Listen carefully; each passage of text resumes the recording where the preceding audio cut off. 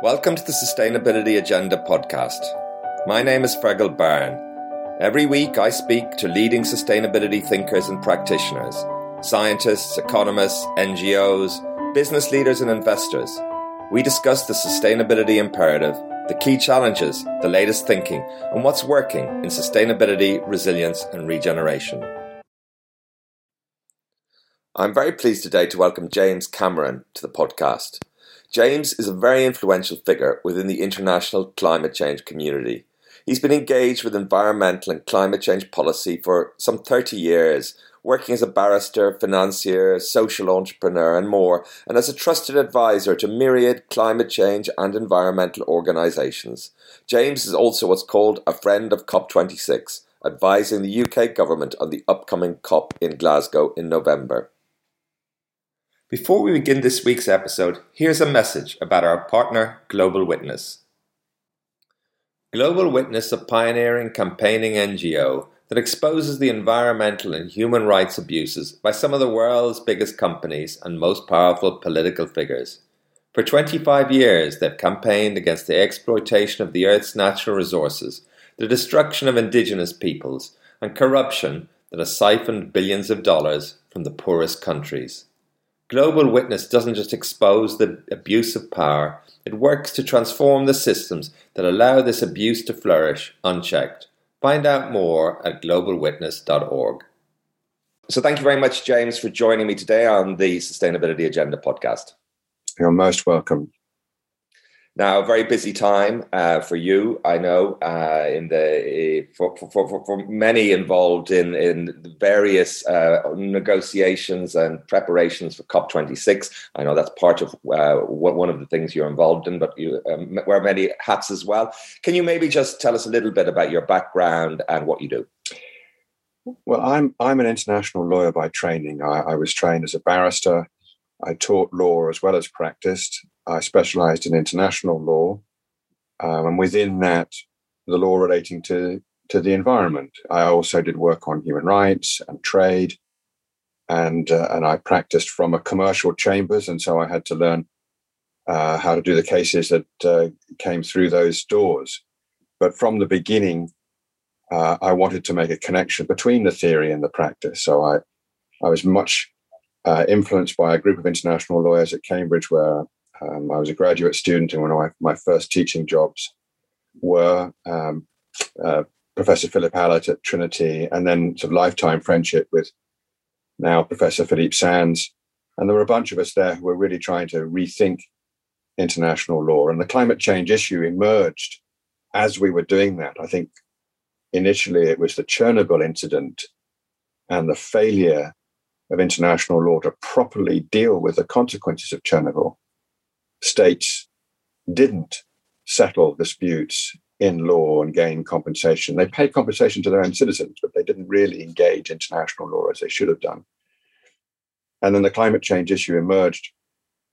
I wrote an opinion for Greenpeace on whether you could take the United States of America to the International Court of Justice for failure to act on climate change in 1988. And I used the science that was available then, having had no background in it. I did the research and I made the case, and I argued that although you could bring a case, the US would never submit to the jurisdiction of the International Court, so you'd better negotiate an international treaty.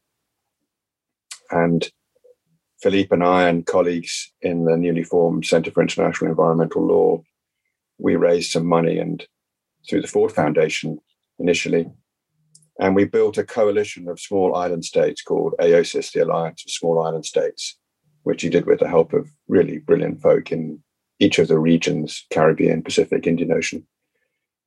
And that's really where it started.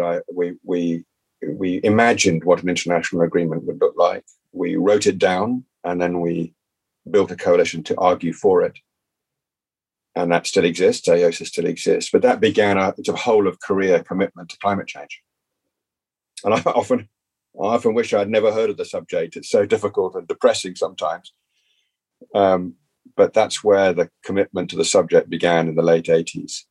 And then it worked through negotiating the original agreement framework convention on climate change, Kyoto Protocol, and years of trying to make a connection between the international legal regime and domestic law, implementing it. And then in due course, having had the experience of creating an organization from scratch, I kept going with others, or always with others. So CIEL, Field, Foundation for International Environmental Law and Development, Carbon Disclosure Project, CDP, later on trying to get a practice to emerge in the commercial legal world, building a practice at Baker & McKenzie, the big law firm. I always stayed independent as a barrister. I liked it that way. I still like it that way. But I loved building enterprises with others that were purposive, mission-driven enterprises. And Climate Change Capital was probably the biggest of effort to do something fresh and new and different to challenge the financial services world to focus on climate change. And calling an organization Climate Change Capital was a pretty bold effort, and we were the first to do that. And all the funds we created were the first of their kind. And the advisory business was focused principally on renewables and other ways in which we could do deals to get technology deployed and solutions in the real economy. And now I have a portfolio where all of my enterprises, one way or another, small or large, are on some kind of mission to transition to a lower carbon economy, to properly value nature, and to celebrate the solutions which are already present and more to come. Lots of stuff on innovation, lots of stuff on how to use the interconnection between law, policy, and finance to move the resources where they're needed to make this transformation. And it's a compelling space. Absolutely. You're very busy, I can imagine, right now. And over the decades, you will have a very granular picture, feeling for what's happening and how things have changed and where we are today. So I'm just wondering, it's a big question, but many interlocked environmental problems increasing at a tremendous pace. What in particular in the current moment is on your mind, James? Well, you're quite right. There are interlocking crises, and it's very easy to feel overwhelmed by each of them, let alone their sort of amplifying effect.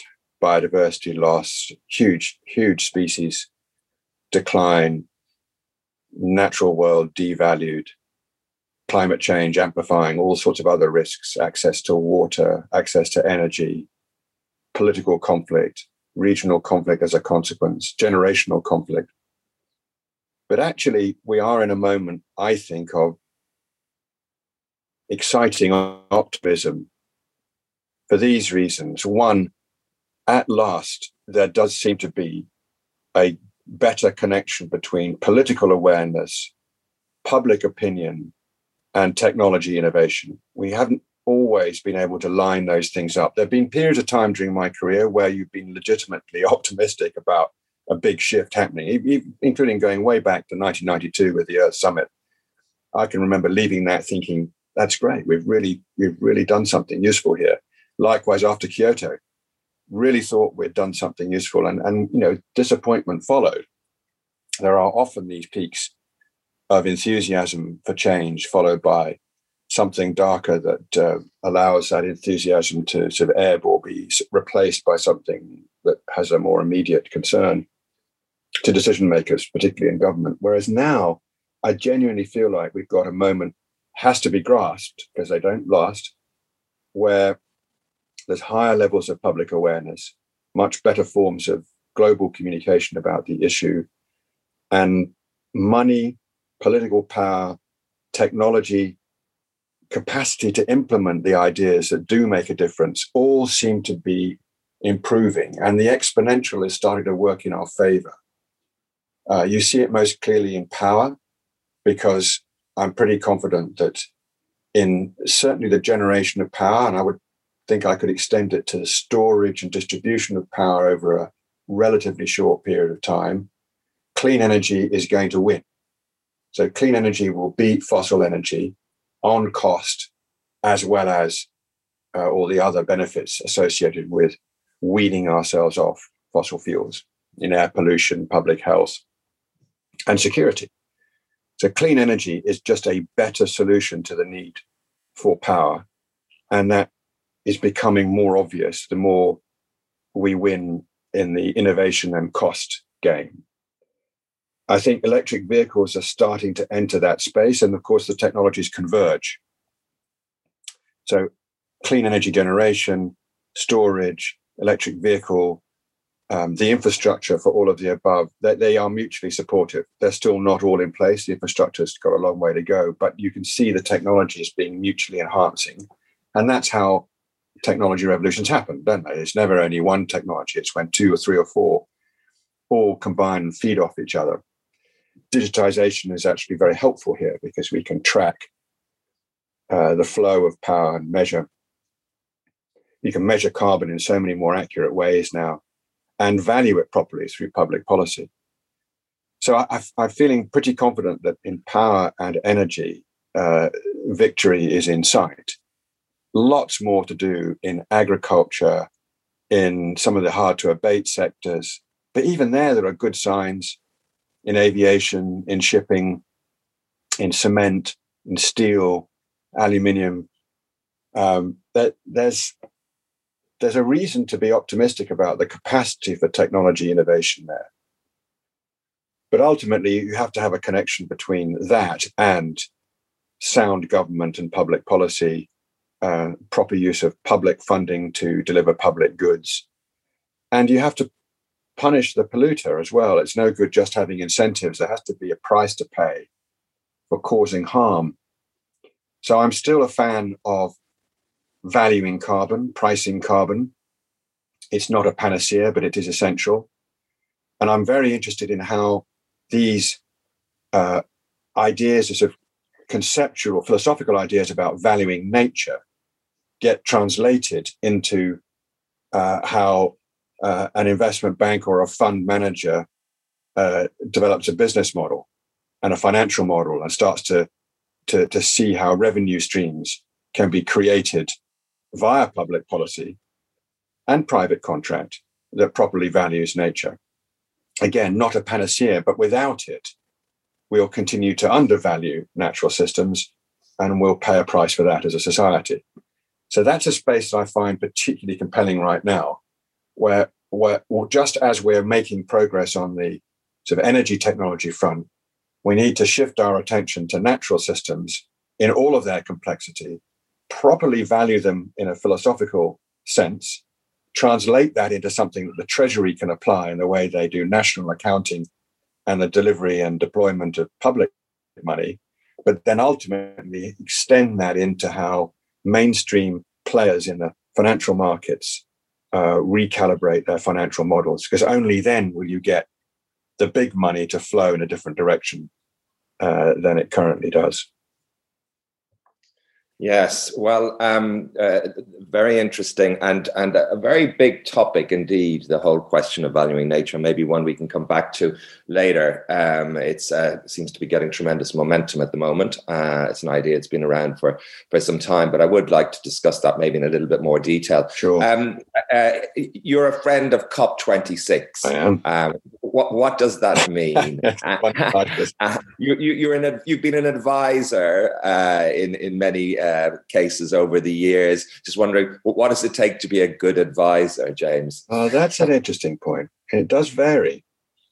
Yeah, it's a good point. So initially, as I said, through a foundation grant and a small group of idealistic lawyers and some very able people that we were able to find in places like Angela Cropper at CARICOM and Robert Van Lierop, ambassador in New York representing Vanuatu. Some amazing individuals. We were able to build AOSIS, and that became an institution that now exists. And I mean, I have a very limited connection with them now, but for many years, that was kind of beyond advisory work. That was not hired gun stuff. That was an enterprise building exercise to represent weak against strong, and actually to represent the interests of the whole, because the AOSIS, its advocacy for the best possible agreement on climate change is in the interest of all of us. You know, they are the voice that should be listened to, along with the other most vulnerable nations. They're our best protection against ourselves. So that's a kind of different form of advisory work. That was really committed, pro bono work, and incredibly satisfying and ultimately successful, I would argue. I think AOSIS has been a positive force. The agreements that we've got, flawed though they are, inadequate though they are better than they otherwise would be, thanks to their advocacy. Whereas the work I've done for presidencies since, so I was a senior advisor to the Moroccan presidency, that was interesting. I did that work following on some, McKinsey were hired to do, to be the consultants for Morocco during their presidency. And they found that there were limitations on what they could do for the negotiations itself. And so I came in to help the presidency, particularly through the ambassador who was the, if you like, the lead figure in shepherding the negotiations to a successful conclusion. And then he asked me to organize and I guess filter and sift and manage all of the other consultants that were engaged, of which there were several from many institutions. And then I also brought in my own team to help. That was a very satisfying experience because I think Morocco was a significant COP. It was very significant also because that was when Trump got elected. So we'll never forget that.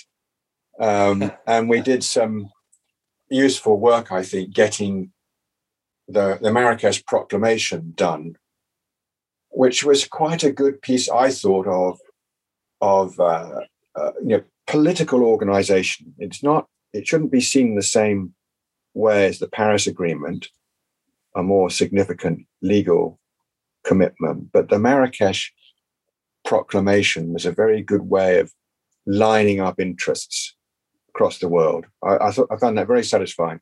It was a very demanding piece of work, but very satisfying, and a pleasure to work with colleagues, particularly some of the younger ones, brilliant young folk like Ayman Shakawi, who was a fantastic colleague. And my own team did really well, I thought, in Morocco.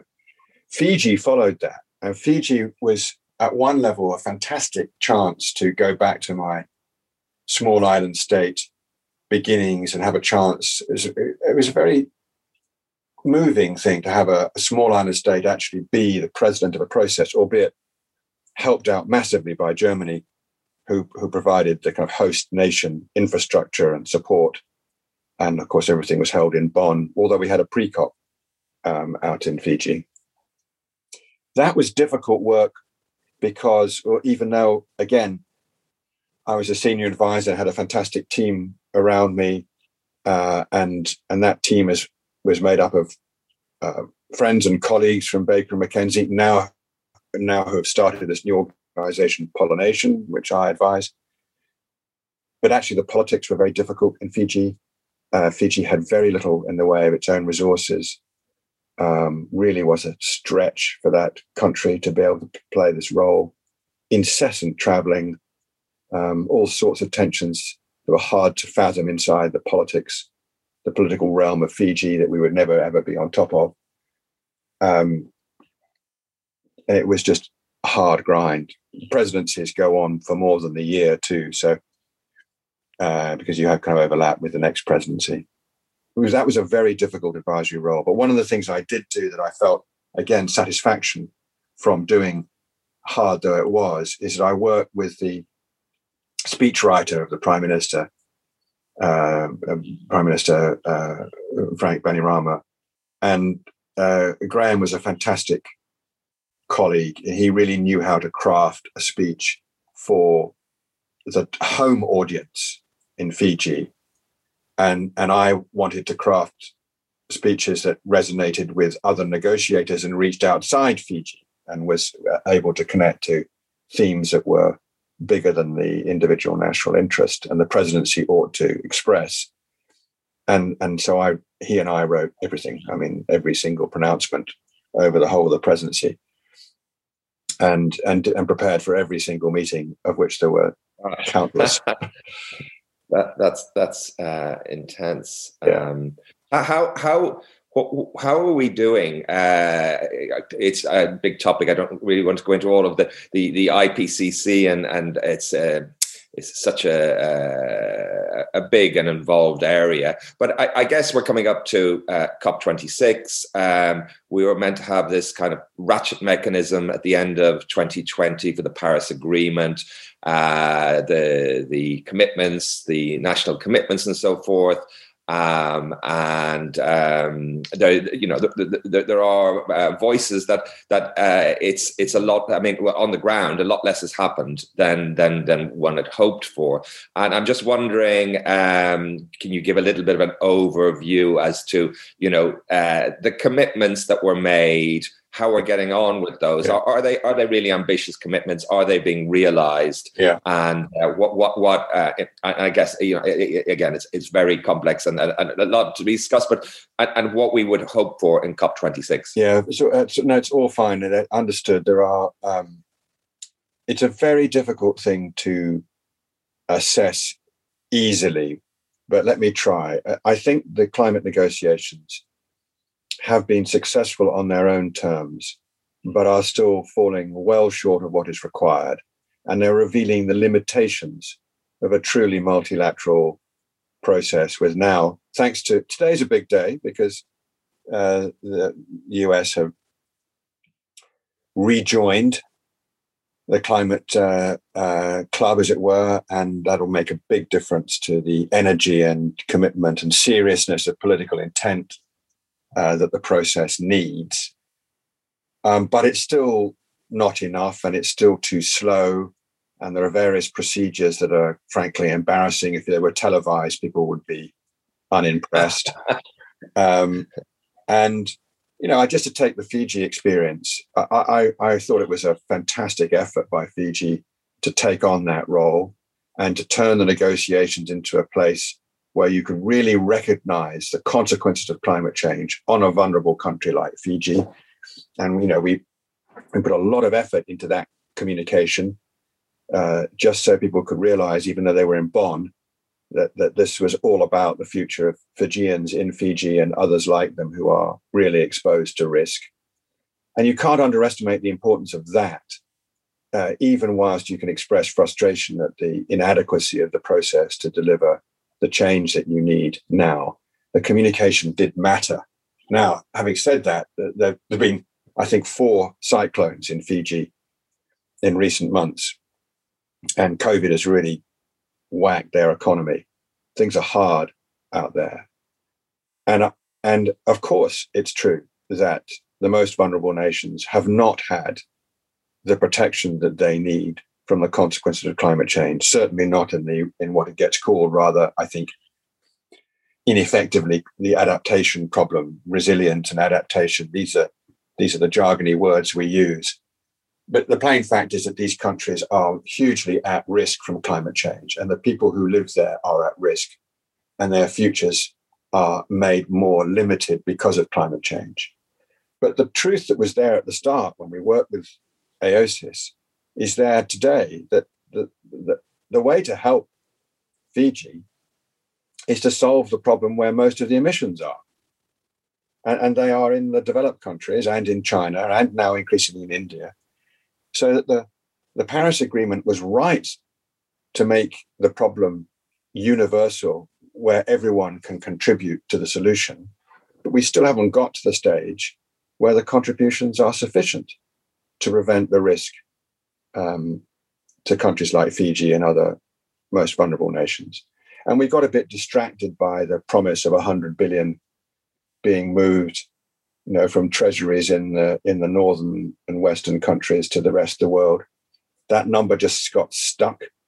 We know where it came from, but it's a bit irrelevant. The number is both too small. It's just ridiculously small by comparison to what is required, but it's also not really the point. Moving money from the Treasury in the UK to in relatively small amounts to the rest of the world, it isn't really what counts. What counts is how the global economy functions and how everyday decisions made in everywhere where economic decisions are made in a way that reduces risks and opens up opportunity for money to flow in a different direction. Yeah. And it isn't ever going to be delivered from one government to another, at least not in the right amounts, and not fast enough. It's fair to say there's been tremendous momentum, as you said at the beginning, as you pointed out, really, in public opinion, and much more awareness. And the polarization clearly still there, and in parts of America and so forth. But tremendous momentum. It's on the people's minds, the general public, climate change, global warming, and so forth. Do you think that the governments have? Another big question, trying to generalize. But are up to speed with where the public opinion is? Well, it's an iterative process. It depends very much on your political culture. I do think that the change in administration in the US is hugely important. It allows several things to happen at once. It allows a better alignment with huge power blocks like China and the EU, supported by significant commitments made recently by Japan and Korea and the UK to be aligned, aggregated, and at the same time that takes away reasons for inaction in others. So it becomes a harder political task to say, well, we're not going to do anything until China does, until the US does, or we can't get out of step with our major trading partner because we'll lose competitively. Those arguments have been made by people who wanted to go slow for years and years and years. They were always bad arguments. They were always totally flawed, but they were successful. Yeah. And they did hold things up. I mean, the speech by Trump in the Rose Garden when he withdrew from the Paris Accord and the language that they use and got all his words jumbled up was virtually everything he said was upside down. It was just gibberish and had no real connection with the reality of how the US economy was developing then. Economically efficient, job-creating solutions to climate change. And how the coal industry in particular was already in decline and was never going to get rescued despite all the political rhetoric that emerged, which again was politically successful for him, but did nothing to solve the real world problem, which other people would have to pick up the strain for. And that essentially, is where we are now. Now the politics have shifted. Political consciousness is obviously connected to a wider social consciousness, and it has shifted. And people like David Attenborough and Greta Thunberg have done a wonderful job with that. And it's quite likely that some of the more angry and frustrated voices, but which, by the way, are right, it's a perfectly legitimate emotion about the failure to act on climate change, at least now have the support of a radical middle, a centre that sees that the change can be made in key parts of the economy, and suffering is not the consequence. I mean, think of all the articles that were written, and they still get written, I'm afraid, in the right of centre and right-wing press in the UK, constantly belittling renewable energy on the basis that if the left are for it, then I must be against it. Yes, in Texas, they're blaming now. Unbelievable, the ignorance. Blaming the meltdown in the energy system. Unbelievable. Yeah, just immediately people are standing. And of course, it takes 30 seconds to disprove all that, but politically it still seemed to be a viable argument. But even the Daily Mail and Daily Express are starting to write things in favor of sustainability or seeing opportunity in the change. So I'm feeling that when this, and you've seen the consequence of the Biden administration on our own government, who immediately lifted their game. Climate change goes in to the agenda of the G7. Even that our trade negotiations, which, let's face it, were being set up in order to do a deal with the US under Trump, hence bringing in people like former Prime Minister Abbott into the trade negotiating team, that strategy will get nowhere now in the US, because the Biden administration is not in the least bit interested in doing a trade deal on those terms, and sees climate change as more important, and has already given the instruction out to all of the departments of state, including trade, that they have to have a plan to deal with climate change. So even here, where we have a pretty good track record on international diplomacy on climate change, but still needed to lift our game in this year of our presidency, the Biden victory has helped. And I am feeling more optimistic about COP26. Actually, we probably needed the delay. I don't think we had, because of Brexit and other reasons, we had not given it adequate attention, as people always underestimate how hard it is to be a president of a COP process. Now we've got a bit more time. The themes we've chosen, I think, are good ones.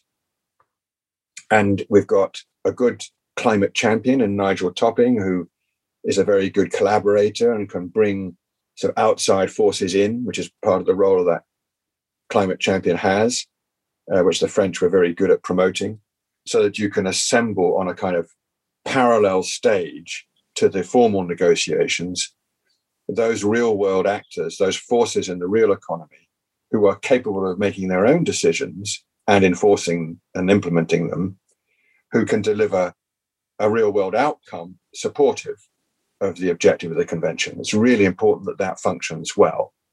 Yeah. Now, I'd like to come back to COP26 a little bit, get your views on that. I mean, you mentioned this question of capital and, not being enough, but still something, and the model of governments transferring capital and so forth. I mean, Mark Carney recently described net zero as the greatest commercial opportunity of our age. Do you agree with that? Yeah, absolutely. I mean, it is, because, great wealth is made in big transformations where risk is absorbed and processed and distributed, and a pioneer can get a follower, and the follower gets a movement behind them. I mean, that's how. And this climate change space is complex, because pretty much every aspect of the economy is affected, and it's not like some of the other recent technology innovations that have entered a relatively open space. Their technologies being so innovative and distinct that they didn't necessarily have to displace an existing one, certainly not one that was heavily regulated like energy. So the transition has been hard won. It's coming, but it's taken a long time. But that's why I mentioned the exponential, because when things move very, very quickly, when two things combine, which I believe are happening now. One is change of consciousness. How does that happen? It's a kind of mystery. Why is something that seems totally impossible suddenly becomes obvious? And we've all got experiences of it. There are amazing, often social shifts. Look at the views on same-sex marriage. How quickly that shifted. Even in a place like Ireland, I might want to emphasize, suddenly after years and years and years of one point of view being dominant, it goes. And so we have change of consciousness happening on the climate change issue at the same time as we have innovation operating according to, well understood principles of exponential change that happen in technology innovation in particular. And the two are converging. So what that means from an investor point of view are two things. One, if you are with that change, i.e., you are an early investor in that change, or you've picked that trend at the right moment, and timing is everything in finance, then the chances are you can make outsized profits if you stay with it and you manage your money carefully. Equally, and perhaps more importantly, when you have non-linear change, which is what we're talking about here, and Carney's been very good at emphasizing to the financial markets two types of transition associated with climate change: physical risk and the risk associated with changing the rules of the game. So the thing that really worries investors of all types is losing money, right? And losing money fast in a dislocated market where they don't have the opportunity to manage their positions. What they hate is the idea that they own something that becomes valueless. Stranded assets are a genuine fear. And now you can see the potential in some of the key fossil fuel businesses of very substantial stranded assets. And so it's smart to be hedging. And this is actually the same for a country. So if you're an oil producing country, what you have to do now, and it is happening, is you have to hedge, and in a big way. So you've got to go from high to low carbon. So whatever excess profits you're making, if you like, in the last oil, you need to be investing in clean energy. You've got to do that. You've got to go from high to low. And places like Saudi Arabia are doing it. Probably not enough, but they're doing it. That way, your sovereign wealth fund or your future beneficiaries of your pension funds can have a future that is not dependent upon selling something that causes harm to the planet, where there are alternatives that are cheaper and better. So that's a critical factor. That's why Carney and others are right, that it's both investing in a way that is in tune with a technology revolution and a set of policies designed to reduce climate change risk, is both an opportunity to make money and an opportunity to avoid losing money. Yeah. But do you feel comfortable with corporations, which are essentially, very narrowly focused on maximizing profits, being the spearhead, as it seems they now are, of our climate change initiatives? Well, there's some nuance there that needs introducing. I mean, first of all, most of our economy over most of the globe is actually small business, not big business. And most small businesses make profits if they can, but it isn't the whole point of the enterprise. There's an awful lot of business that is about doing the doing, whatever it is. Whatever the work is, that's what that business is for. And the profits are means to continue doing that work and live a life. So I have a tendency to be skeptical, particularly in the mainstream newspapers, generally write about big business as if that's the whole of the economy, and it's not. But to be fair, it's not the small businesses that are at the heart of the sustainable. No, but there's an awful lot. Sustainable development goals are actually being driven by large corporations. Yeah, but the large corporations, the way to look at them is to do with power, and you have to accept that power needs to be properly regulated. So there's an essential role for legitimate makers of rules, which for now at least are a combination of nation states and nation states acting collaboratively in international agreements. So there is no...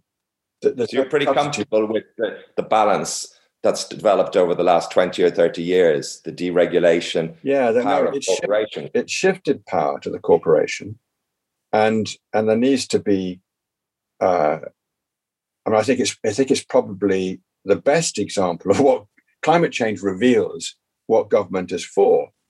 I mean, it absolutely is. It's essential that there are no solutions here without effective, responsible government. But the private sector, in all of its forms, including its big business form, has fantastic resources for solving this problem. It's no there's no real value in demonizing them. I'm not impressed by for example. No, but at the same time, not demonizing them clearly, but to say that there are limits, to say, well, is it okay for a corporation to maximize its profits in various social activities like this? Is that okay? Or should we be, is the corporation fit for purpose to deal with these social environmental problems? Or should we be saying, listen, of course, corporations should make a profit and that's okay. But listen, we don't want to see the vast sums of money that have been made through private equity financialization. A legitimate discussion, at least. It's not to write off all the corporate behavior, but to say, hey, listen, financialization, we've seen certain consequences of that. We've seen, there's certain tax policies that have been put in place. We've seen a tremendous inequality arise. And a lot of that were political decisions supporting particular taxation structures. Correct. So it's not a case of just writing off corporations per se, but is it okay, do you think, for corporations to literally maximize profits? Because that is, and you know better than most, is its fiduciary responsibility. Yes, but even there are limitations. I'm just challenging this idea that the corporation is exclusive. So let me, before I get to that point, let me just say that I do think we have to evolve the legal structures around what a corporation is so that I could provide a clearer answer to your challenge. So I don't think it's okay for a corporation to be exclusively about maximizing profits. But I would argue that it isn't anyway. And that's an interesting question, because if you look at the Delaware Supreme Court and the decisions that they make and where the decisions are ultimately made, and when I speak to people, but those are concepts that are very contestable. The idea that the corporation is exclusively there for maximizing profit or shareholder value is very contestable. I don't believe that. That's an argument. It's an argument that's been backed by certain political points of view over the years, and most notably in our political culture and in the US as an extreme example. But I think it's highly contestable. And if you talk to people about what's happening, what the view of the Delaware Supreme Court, and that matters. Yes, it does. It does, but it's also challengeable. And don't forget, a corporation is a legal fiction. It's a construct. A construct that has managed to enhance its power legally in the Supreme Court in America in extremely powerful ways in recent decades. So the direction of travel is not necessarily a very optimistic one, James. No, but it can change. If you look at the origins of the joint stock limited liability company, which was an absolutely transformative idea that made international trade and massively increased the capacity of basically the Dutch and the British to create wealth for their societies. An immensely powerful idea, but it's an idea and it can evolve and it can change. I happen to think that there are other forms of corporate structure that offer great promise, and the B Corporation is one of them.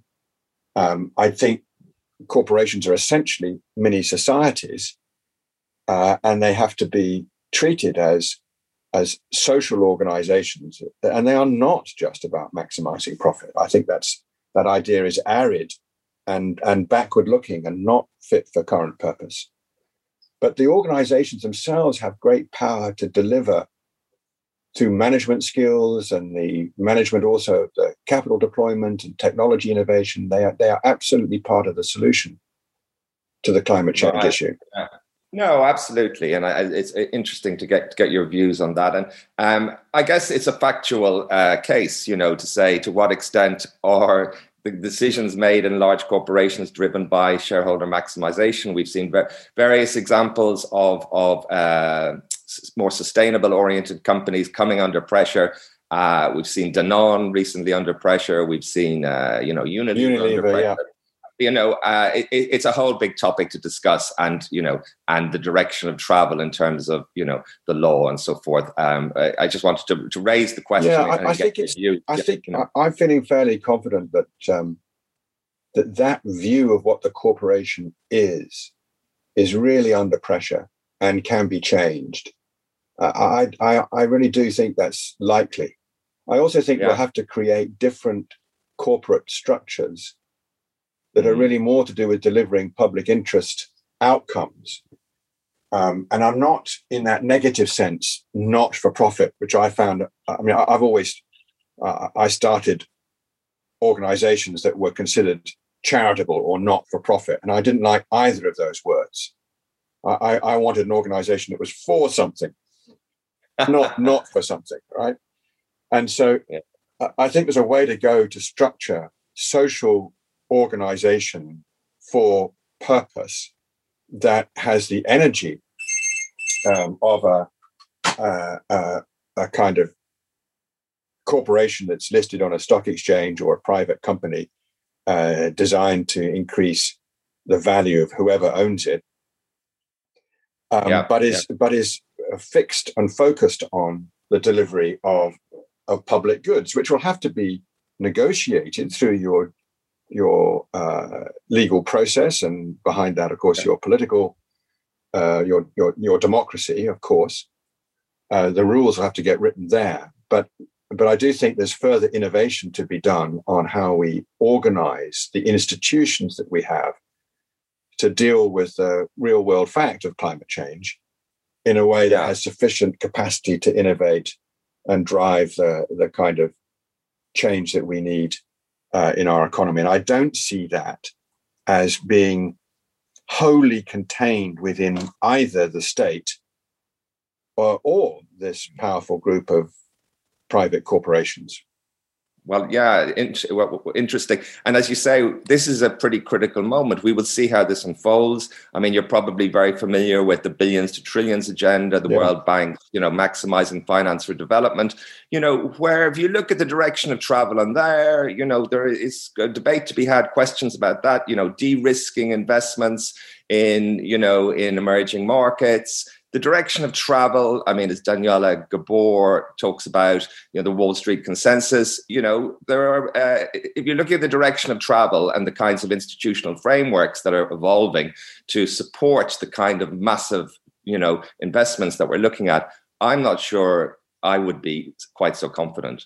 But that's, again, probably for another area. I would be interested, and this is probably, I don't focusing just on controversial issues, but maybe you could explain to me why BECS has become such a powerful idea within the climate, within the IPCC in their modeling and so forth, the bioenergy with carbon capture and storage. It seems to be a pretty controversial question, and I'm just wondering, have you seen or any sense of what's happening there? Yeah, there is a certain amount of wishful thinking in that, in those charts that you see.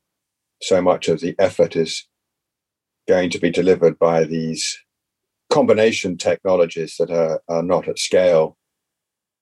I've always been rather skeptical about carbon capture and storage when in climate change capital days, when we were advising on these things, we could see that you'd need quite a high price for carbon to justify those sorts of investments, and so many other things would be done first. And I was much more interested at that stage in what could be done with both natural systems, where the complexity of a old growth forest is an extremely good place for sequestering carbon, as indeed are seagrasses and mangroves and the maritime sphere, where one is already drawing down huge amounts of carbon, too much as it happens, but you can imagine enhancing the capacity of the oceans to sequester carbon through natural systems. I wanted more focus on that. I'm open-minded actually about some of the direct air capture stuff and some of the carbon capture and use technologies, which seem to be more compelling. I'm also quite open-minded about the creation of fuels from direct air capture and also from waste. There's an awful lot still to be done to take, in bioenergy, in taking waste and creating either a liquid fuel or a gas that can be used. But there's an awful lot of hope being placed yes. on BECCS that I think is misplaced.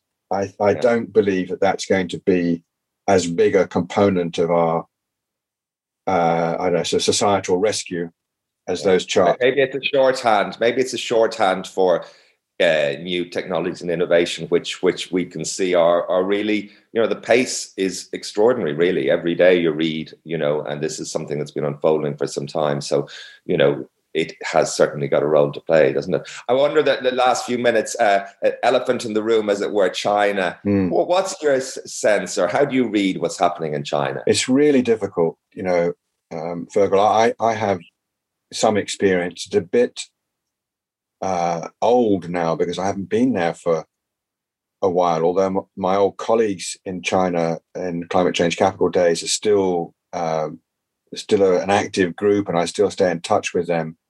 But we deployed, I think, over $1 billion in China. And I made many trips, even before Climate Change Capital, many trips to China to talk about climate change and law. And I'm fascinated by the place.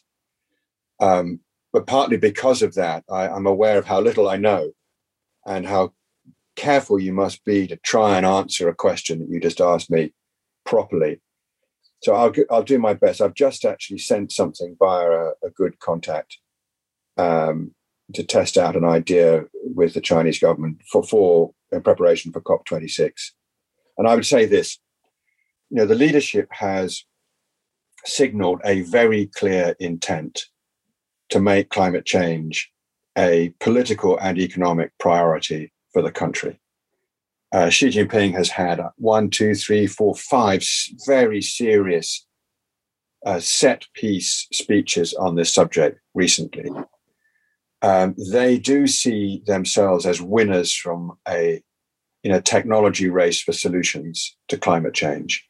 And they know that they've got scale in their economy to drive down price, and they've done it already with solar, obviously, but several other technologies, electric vehicles, perhaps the most obvious right now. But there's pretty much a technology solution across anybody's economy that China could deploy at scale, reduce cost, and sell. And they see that. But they also have hundreds of millions of people living in the coastal margins, threatened by sea level rise. They have a huge problem with desertification. They have a huge problem with air pollution, we know, but it's also made worse by the desert winds blowing dust across the cities. They have a massive public healthcare bill associated with it. They have allowed a certain amount of public protest, even in these more draconian times, for environmental crimes.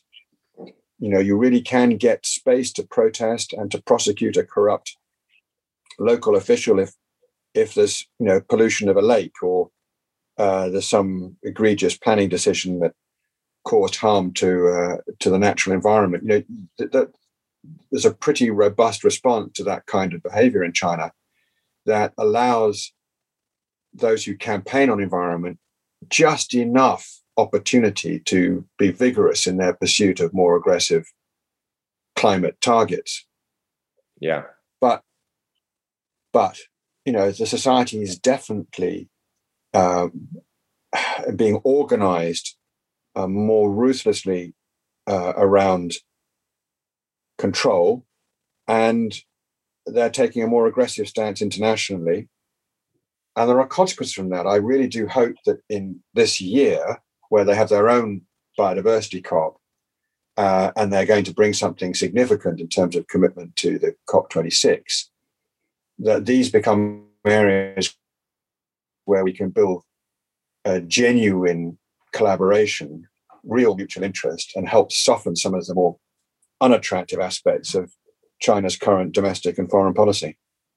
Yes, a big topic indeed. COP26. What would be a really good outcome? Do you think?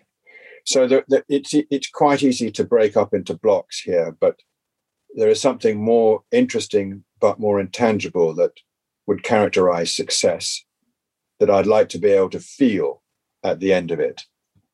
But initially, we have to complete work done on the agenda items that have been, should have been resolved at least 2 COPs ago, but haven't been. So, and of those, perhaps the most important is Article 6, which is on the use of carbon markets and other devices, not just about carbon markets, but it's the ways in which public policy can be coordinated across borders to incentivize the work that we want done to reduce greenhouse gas emissions. And that's really vital. If we can get that through, that would be a big win. And it would help make the commitments that are going to be brought forward in the nationally determined contributions that are supposed to be more ambitious, more likely to be implemented. So in addition to finishing the work agenda, the display of higher ambition from countries volunteering their own targets needs to be made effective by the proper implementation of these parts of the agreement that are still not quite done, like Article 6. So we've got to arrive at the end of this with plans put forward by governments that are credible, implementable, and financeable, that people are actually going to put money behind, public and private. But around the edges of the formal negotiations, I want to see groups of both countries and other sub-federal states, cities, companies, investors, civil society groups, self-organizing their own solutions and meaning it, and making sure that that's written into their private contractual relations in their supply chains, and making sure that it provides continuity to some of the movements that we see great promise in, not least in things like electric vehicles and in the commitments to go to net zero in many of these large corporations. That's got to be displayed in a way that increases trust and confidence that the transition that we need to make is going to be made. And that's the intangible. It's this feeling of confidence and trust that the rhetoric is more than that, and it can be turned into something that is transformative in the real world. That's the feeling you need to get. Let's face it, most presidencies, if at least they finish their work agenda, can stand on a platform and say, ta-da, success. But whether it's real success or not is a different matter. And real success depends upon other factors, including this hard to describe, but actually can be felt, this feeling that we're going to do this. This is going to be a massive societal effort. And actually, life will get better having done it. It's a positive agenda where one can feel confident that there is a better future ahead. That's something that you need to feel and can't really be just written down in a text. That's a great vision, James. What's on the plate for you then for the next few months? Well, funnily enough, I've got a call very shortly to look at all of the nature-based solutions to climate change through the COP26. And, I didn't really properly answer it before. The Friends of COP26 group is a loose group of advisors. We're not inside the government, but we are turned to for advice. And I have a call this morning on that theme. And I am going to carry on with my colleagues trying to get to meaningful commitment to, first of all, define nature-based solutions, and then see what public policy instruments are best suited to properly value nature. And then once they're in place, to see how decisions can be made to invest in those projects and landscape scale developments that turn those principles into something actual. So that's a big task this year, and one focused on COP26. But equally so are all of the reimaginings of what the carbon market should be, having experienced what it was like before, including its failings. We've got to get it right this time. And then a whole series of other things that I'm working on that are to do with climate change litigation, using the law to challenge those who abuse power or fail to act and cause harm to the environment, still very much connected with, if you like, the philanthropic funding of climate litigation around the world. And I still stay close to the small enterprises that have got innovative technologies to bring to bear, real solutions that need to be scaled.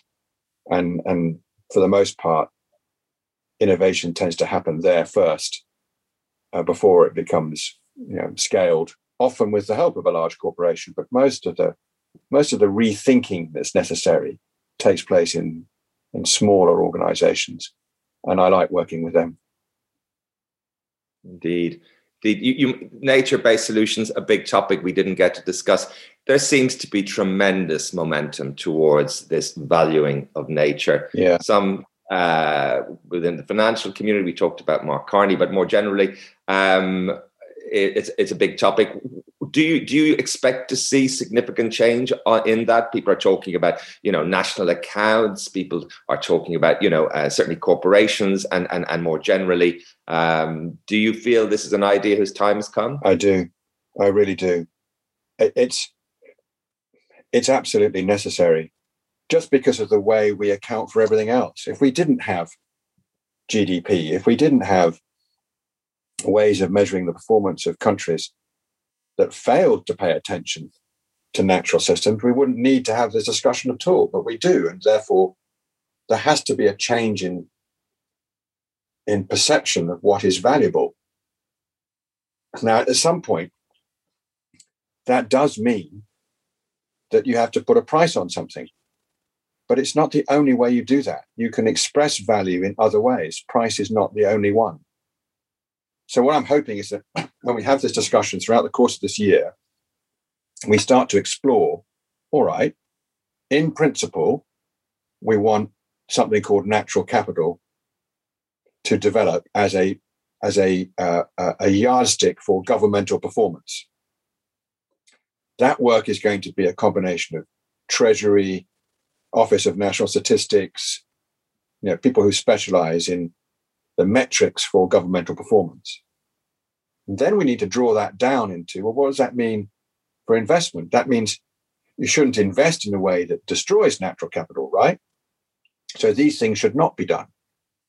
And you've got to think about how best to regulate that. Formal laws, but also principles and practices that get applied to the business of financing. And that's got to feed through to education and training and professional standards and remuneration. All of that's got to happen. That's a big cultural shift, but it's happening, just beginning. And then finally, how do you build an asset class that mainstream investors, including pension funds, which basically is all our money? I mean, there's no real difference. It's all our money, whether it goes through the Treasury or through our pension. It's our money. And we don't want it being spent destroying nature.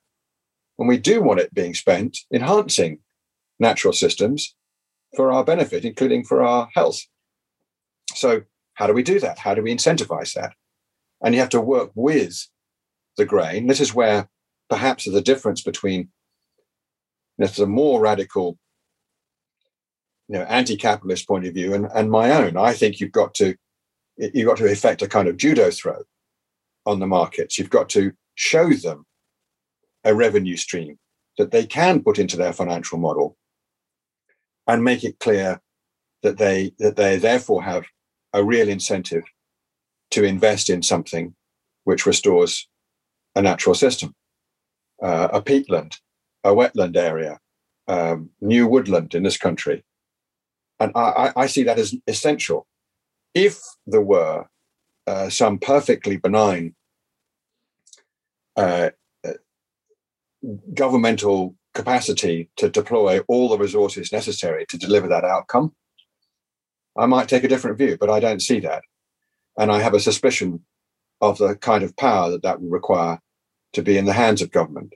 And so my concern over abuse of power is to balance between corporate and state.